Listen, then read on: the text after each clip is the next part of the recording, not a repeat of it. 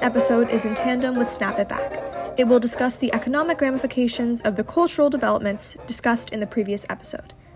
Last time, we discussed what I referred to as a rubber band effect. When we see big changes in demographics, or in society, reactionary backlash is on the horizon.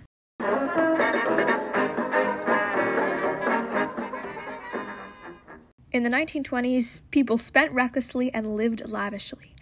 Women started to challenge antiquated standards of behavior, and age-old notions of what was true and right started to crumble. There was a lot of political action on the left and right alike, with anarchist bombings and a KKK resurgence. Woo. In the 2000s and 2010s, economic growth is big.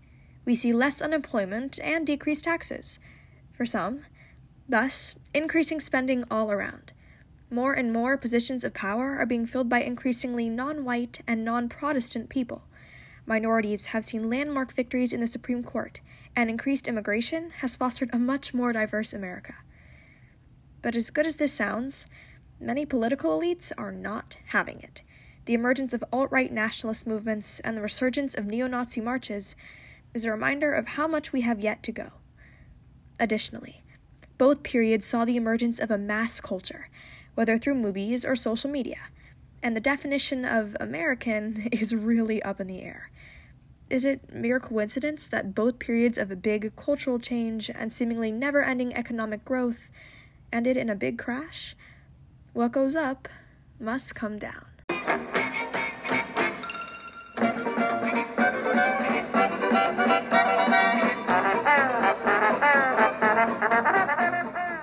(1920). A new era seemed to be upon the American people as they elected a Republican candidate, Warren G. Harding. During the 1920s, the Republican Party focused on being as removed as possible from Americans' affairs.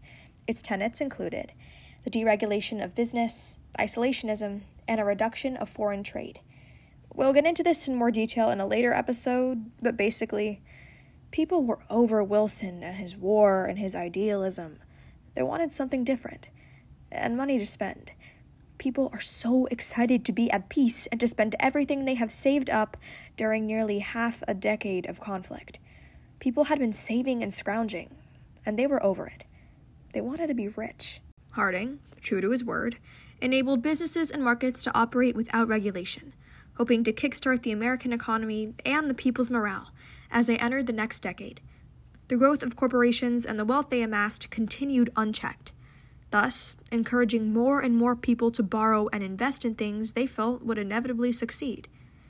Hindsight allows us to see that these things were doomed to fail, but the fervor of the time rendered Americans blind and unwilling to consider the long-term effects of disproportionate investment. However, oligopolies, the dominance of a certain industry by a few businesses, are not solely to blame. Michelina Carbonara, one of my high school history teachers and an expert on this topic, asserts as much. She explains in a written interview that the aforementioned mass culture aided in this consumerism. We see the emergence of huge ad campaigns and commercials.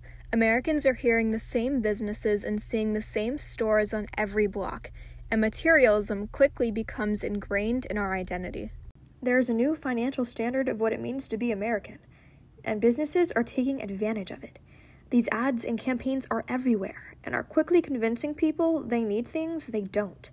Businesses know what Americans are thinking. When you've had nothing for so long, of course you want something that makes life more convenient. Additionally, the stock market is booming. Everyone who invests in it seems to get rich quick. This overspeculation and quick cash continues throughout the decade. It seems foolproof and everlasting, but it truly wasn't. And the crash was one that reverberated around the world.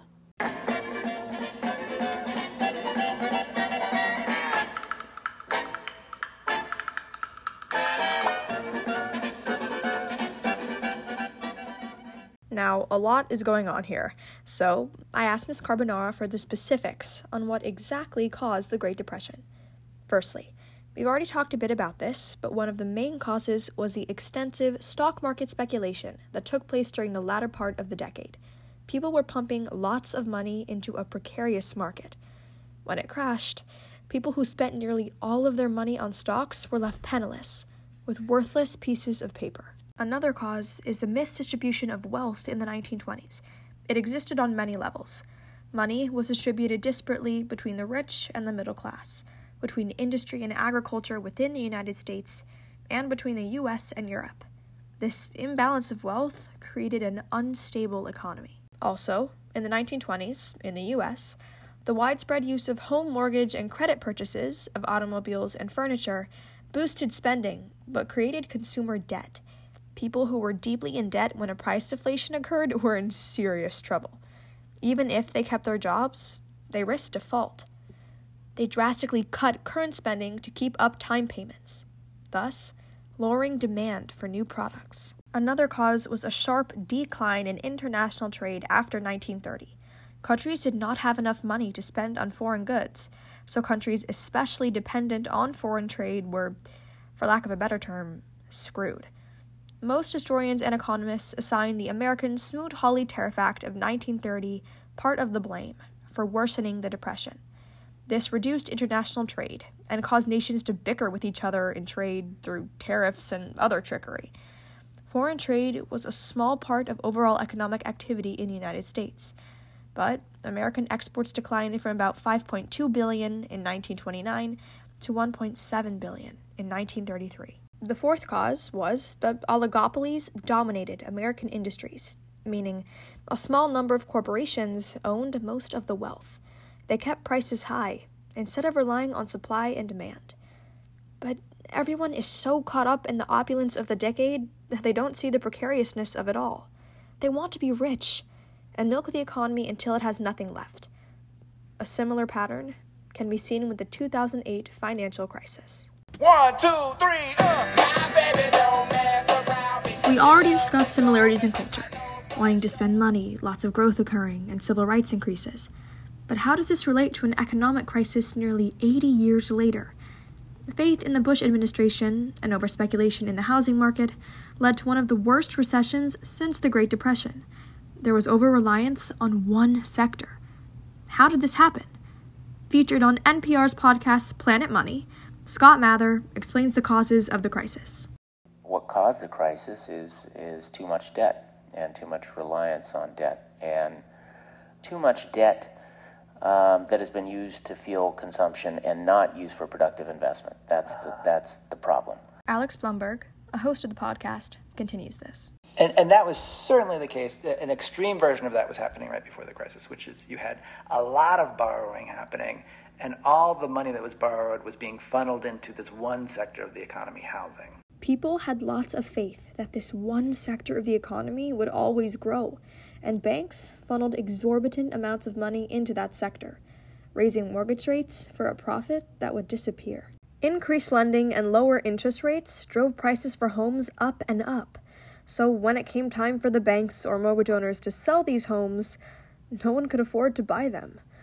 Over time, with high supply and low demand, prices plummeted, and homeowners were left with disproportionate mortgages. With this collapse, big financial institutions stopped buying these groups of mortgages, leaving lenders with worthless pieces of paper, much like the stocks during the Great Depression. Huge lenders were going bankrupt, and eventually, the housing and stock markets crashed. We could get into the very intricate specifics of the housing crisis, but this isn't an economics-focused podcast. If you want more information on the crisis itself, head to Planet Money's episode 436, Crisis Revisited. But I will get into some specifics just to give you some context. Crash Course Economics episode, the 2008 financial crisis, Crash Course Economics number 12, does an amazing job of explaining the crisis for a layperson's ear. So, I'm going to paraphrase what I learned. First, we need to define mortgages. Basically, when people want to buy a house, they may take up a huge loan from a bank. In return, the bank gets a piece of paper called a mortgage. Every month, the homeowner needs to pay a portion of that loan back to the bank, plus interest. If the homeowner can no longer pay that money, that is called a default, and the bank gets the house, or whomever the bank sold that mortgage to. Mortgages used to be very hard to get, but once more investors poured money into the housing market because of favorable interest rates and started buying thousands of mortgages grouped together, lenders made it much easier to get a loan. There was a lot of demand for these groups of mortgages, and people thought that because having good credit was necessary to obtain a loan, there was no risk. To keep up with all of this demand, banks would make loans and demand interest rates that many lower-income people could not keep up with, thus leading to more and more defaults on mortgages. What I want you to pay attention to is that, just like in the 1920s, where people put everything they had into the stock market, we see people here obsess over the housing market. Both the stock and housing markets in their respective times seemed to be the sure place to get quick cash. And when that growth stopped, people lost everything. They had poured their life savings into a market that no longer had any value. All of the money was essentially liquidated into pieces of paper that were now worth nothing. I do want to include this disclaimer before we start talking more specifically about current economics, in that this episode was recorded and this research conducted before the COVID-19 pandemic, and therefore the events I'm talking about and projections do not have this in mind. So in this I know for sure. Both the 1920s and 2010s also saw an increase in isolationist trade practices. One of the causes of the Great Depression was extremely high tariffs. Once countries experienced their own domestic economic turmoil, they could no longer afford to import goods from other countries. This further hurt the world economy because, as less foreign dollars were supplied for American goods, the American dollar became worth less and less. To protect their currencies, governments tried to make trade impossible. In the 2010s, such practices seem to be continuing. Virginia Harrison asserts as such in her article, U.S. Economy Under Trump. Is it the greatest in history? The trade war with China, rising tensions in the Middle East, and fears over the health of the global economy have unsettled markets recently and led the U.S. Central Bank, the Federal Reserve, to lower interest rates. The annual rate of growth in GDP, the value of goods and services in the economy, have generally been strong. However, in recent months, the index has been highly volatile, reflecting worries about the trade confrontation with China and a gloomier outlook for the global economy. More experts feel the same. Chuck Jones bolsters this in his article, Trump's Economic Scorecard, 18 months into his presidency. Unless the economy can consistently generate 3% or greater growth, the deficits will likely remain above $1 trillion. This is a tall order because the economy will slow or contract. Historically, we are overdue for this, and the deficit will balloon even higher. Sound familiar? In the 1920s, prices were rising faster than incomes, and eventually, people could not afford the goods they needed to survive. This increased borrowing and debt so much that eventually, people could not pay back their loans. This left banks with nothing and helped contribute to the Great Depression. Overborrowing also contributed to the crash of 2008. Lenders gave out mortgages to people that had no way of paying them back. Thus, when they defaulted, and the housing market ultimately crashed, banks were left with worthless loans once again. This slowing of economic growth was seen right before the crashes of 1929 and 2008, and looks like it may occur again under Trump.